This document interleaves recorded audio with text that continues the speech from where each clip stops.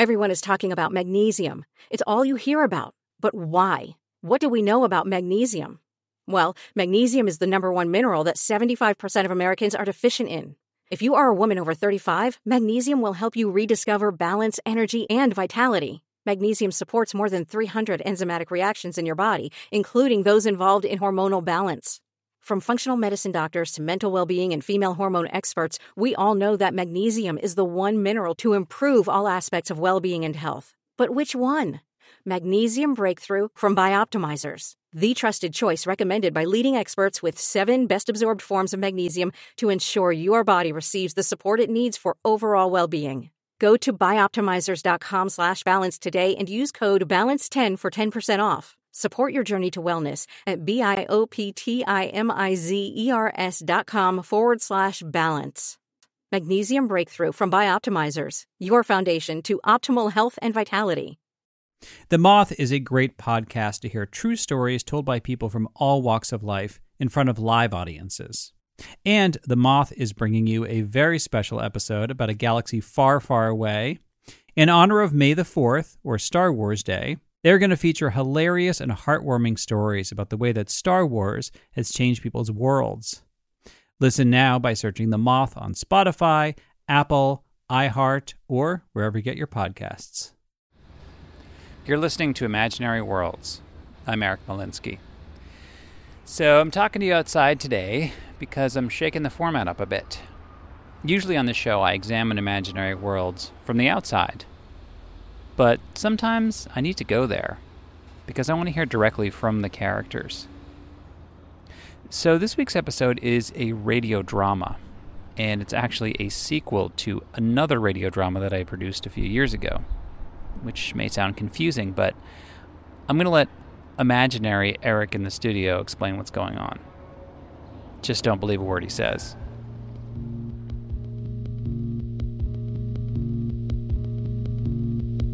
A couple years ago, I did a story for Studio 360 about vampires. Now, when you see vampires on TV or in the movies, they're always like really fast or strong.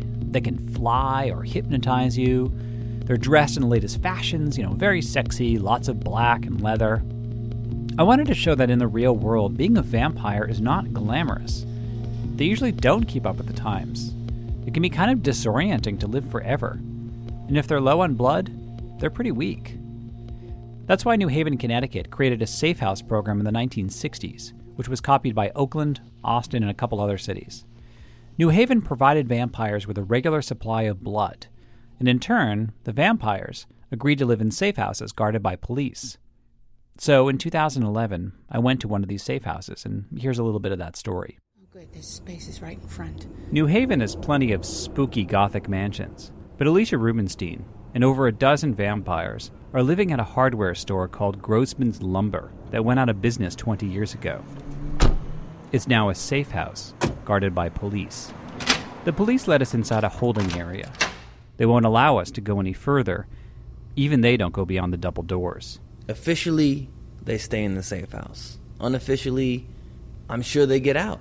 Officer Gil Lopez does 5 night shifts here a week, but he's skeptical about the program, especially when the vampire population increases. They're hungry, they need blood. One way or another, they go find their way to get it. So a lot's happened since that story aired. To catch up, I talked with Jonah Lipsky. He's the director of health for New Haven. We had our funding deaccelerated, it was reapportioned and prioritized elsewhere, but it wasn't completely cut. We had enough to continue the administration of the program, if not the actual physical plant part of the program. In other words, the recession took a big toll on the budget, and the Safe House program got cut. The vampires were transferred to the care of living relatives or descendants. But getting the families on board was a tough sell. It's a classic case of not in my backyard for the first several months. People didn't want people crawling up out of their backyard, but we found homes for them, and the populace generally became accustomed to it. So the police are saying that the number of vampire murders has gone up a lot since this whole transition started. Does that concern... Not proportionally. Not proportionally. The entire city population has increased drastically. and therefore the 2 to 6% homicide rate has increased proportionally, but not disproportionately. I mean, you have more people living here, whether they're living or dead, and you have a similar number of murders. But there definitely has been a sizable increase of vampires in the jails. Well, only because the number of people that are able to go to jail has increased. There, you have criminals that were dead and then came back, and they're still criminals. The vampirism didn't make them criminals. They were criminals before they came back, just as the bakers who died, who were bitten and then came back. They're still bakers. It doesn't stop them baking bread or cookies or other things we like to eat. They just do their thing, and in many unfortunate cases, or a few, I should say, it's criminals. So talking to Jonah Lipsky was a little frustrating. I was heading up to Boston anyway to see my family, and so I thought I'd stop in New Haven just to see how this is working out. Some of the families there are having a tough time and didn't want any media coverage. But the last time I was there, I did meet these 2 amazing women, Trudy Minetti and Frances O'Connor. Trudy and Frances went to high school and college together. And they both admit when they were about 27, 28, they're already starting to drift. Frances had gotten engaged, Trudy was very single, but then Trudy got bit. And Frances felt a huge amount of responsibility for her. Don't think it was easy. No. To keep her eating, drinking, we had to do that every day. Every day. Couldn't go on vacations. Somebody said that the dead should not be a burden on the living. What do you think about that? She's not dead. She's alive. She's here. You're sweet. That's very nice. Yeah. You were a good egg. So when the safe houses were dismantled, and there were no living relatives or descendants who wanted to claim Trudy, Frances took her in. Coming. Okay. Hi, how are you? Good to see you. Nice to see you. I stopped by just after sunset. Trudy was waking up.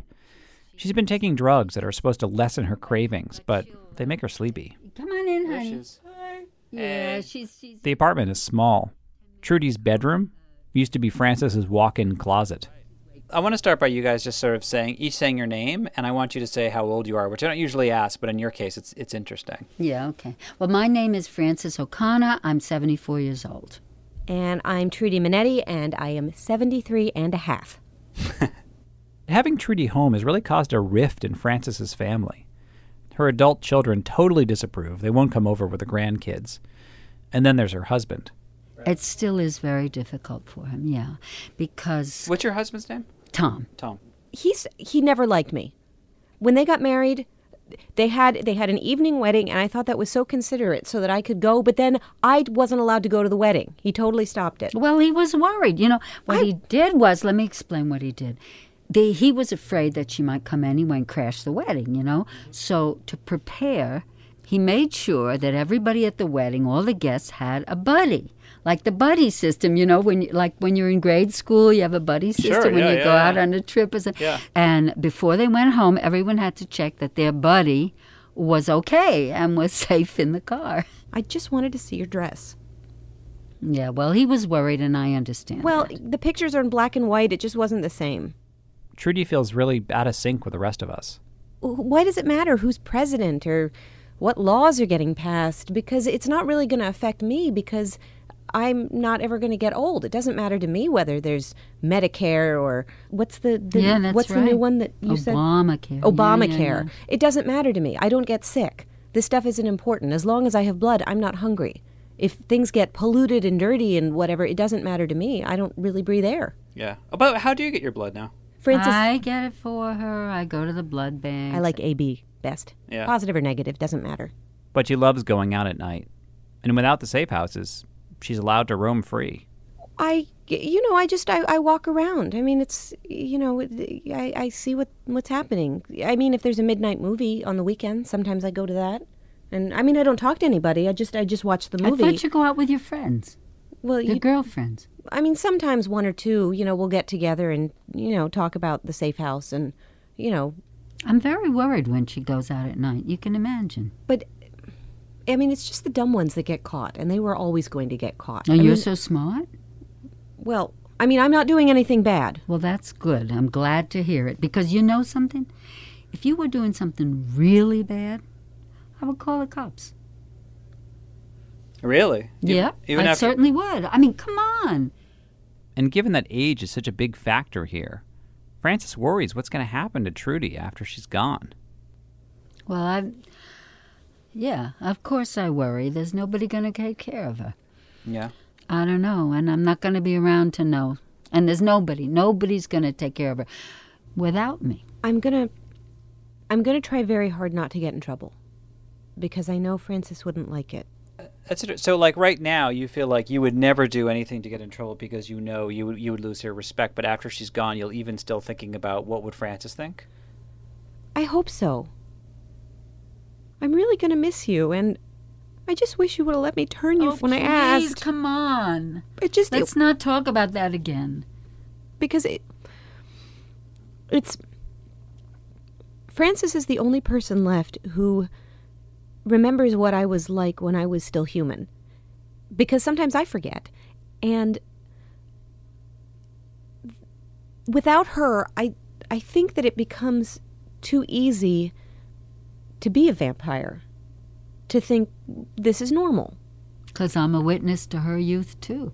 Right. And because you still think I'm a good person. Of course you are. But I want to remember that I'm not normal, that I'm different. And I think Frances is the one who helps me remember that. And when she's gone, I don't know if I'm going to remember it anymore. The whole debate about vampires really comes down to the issue of free will. If they have free will, it's terrible they were locked up in the safe houses. And if they don't have free will, it's scary to think about them being let out. Well, how much free will do people have? I mean, let's be honest. What everybody's worried about is, is a vampire going to come and kill me? Like, that's what it comes down to. That's what everybody is scared of. Oh, I'm going to get bitten by a vampire. So for a human to sit there and say, is this person, I'm important, is this vampire going to bite me and end my life? Well, do you think a cow or a chicken or a carrot or a tomato feels the same way about a person? I'm sure, though, nobody listening would want to know that they've been compared to a carrot or a cow. Well, that's, for them to take personally or not as they want. But do they feel guilty when they eat a cow or they eat a carrot? Do they think that carrot or that cow had a life? Well, not like the life of a human. Not like How is it different? It's totally different. Oh, honey. Because you're saying that because you're human. It's because you're human that you say that. But somebody, another vampire could see Frances that way, Well, sure. How would you feel about that? I mean, I would beat them up because that's not okay because Frances is important to me. I mean, Frances, I love you. I don't mean this the way it's going to sound, so please don't get upset. But if you had a pet dog and somebody attacked your dog, you probably would go after that person for attacking your dog. Right.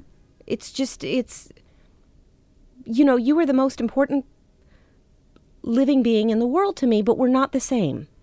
I know. In Hollywood, the vampire trend is very passé. True Blood is off the air. Twilight, so yesterday. But the hot-blooded attraction of vampires is just too tempting. I mean, they'll be back in some cultural form or another. I think we just see too much of ourselves in them, especially when people lose control and give in to their worst urges. And we wonder, could they have controlled themselves? Or was it our responsibility to try and control them? Well, that's it for today's show. Thanks for listening. So is there a way, I mean, I love doing radio. Is this being recorded? Will I be able to hear it? We don't show up on film, so radio is the only way I can, No, it's going to be, do you know what a podcast is? No. Do you know what a download is?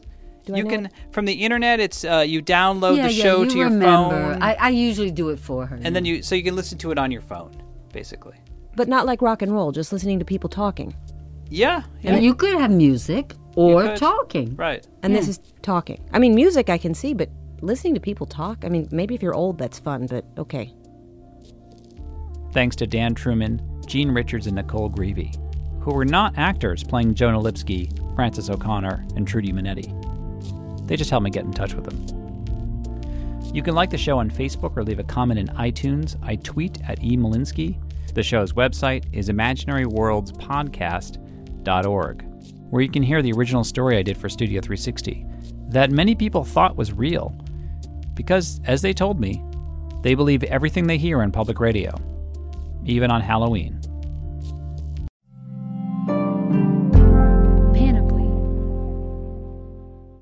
On On a summer night, Douglas Wag Jr. lay motionless across a strip of railroad tracks before being struck by an oncoming train. I'm investigative journalist Delia D'Ambra, and my investigation into exactly how Doug died took me into the depths of a bizarre mystery. It was really hard to understand what was fact and what wasn't. A mystery that has led me from one suspicious death to another. Listen to Counterclock now, wherever you listen to podcasts. Welcome to a journey into the heart of the Texas Renaissance Festival, the nation's largest and rowdiest celebration of medieval fantasy. But what lurks beneath the facade of tights and turkey legs? Well, we dove deep into the empire to uncover a history marred by mystery and misconduct, murders, assaults, and other crimes that tarnish its legacy. This isn't just a fairy tale, it's a cautionary tale of power, fantasy, and the consequences that follow when they all collide. Search for Crime Waves Renaissance Texas on Apple Podcasts, Spotify, or wherever you're listening now.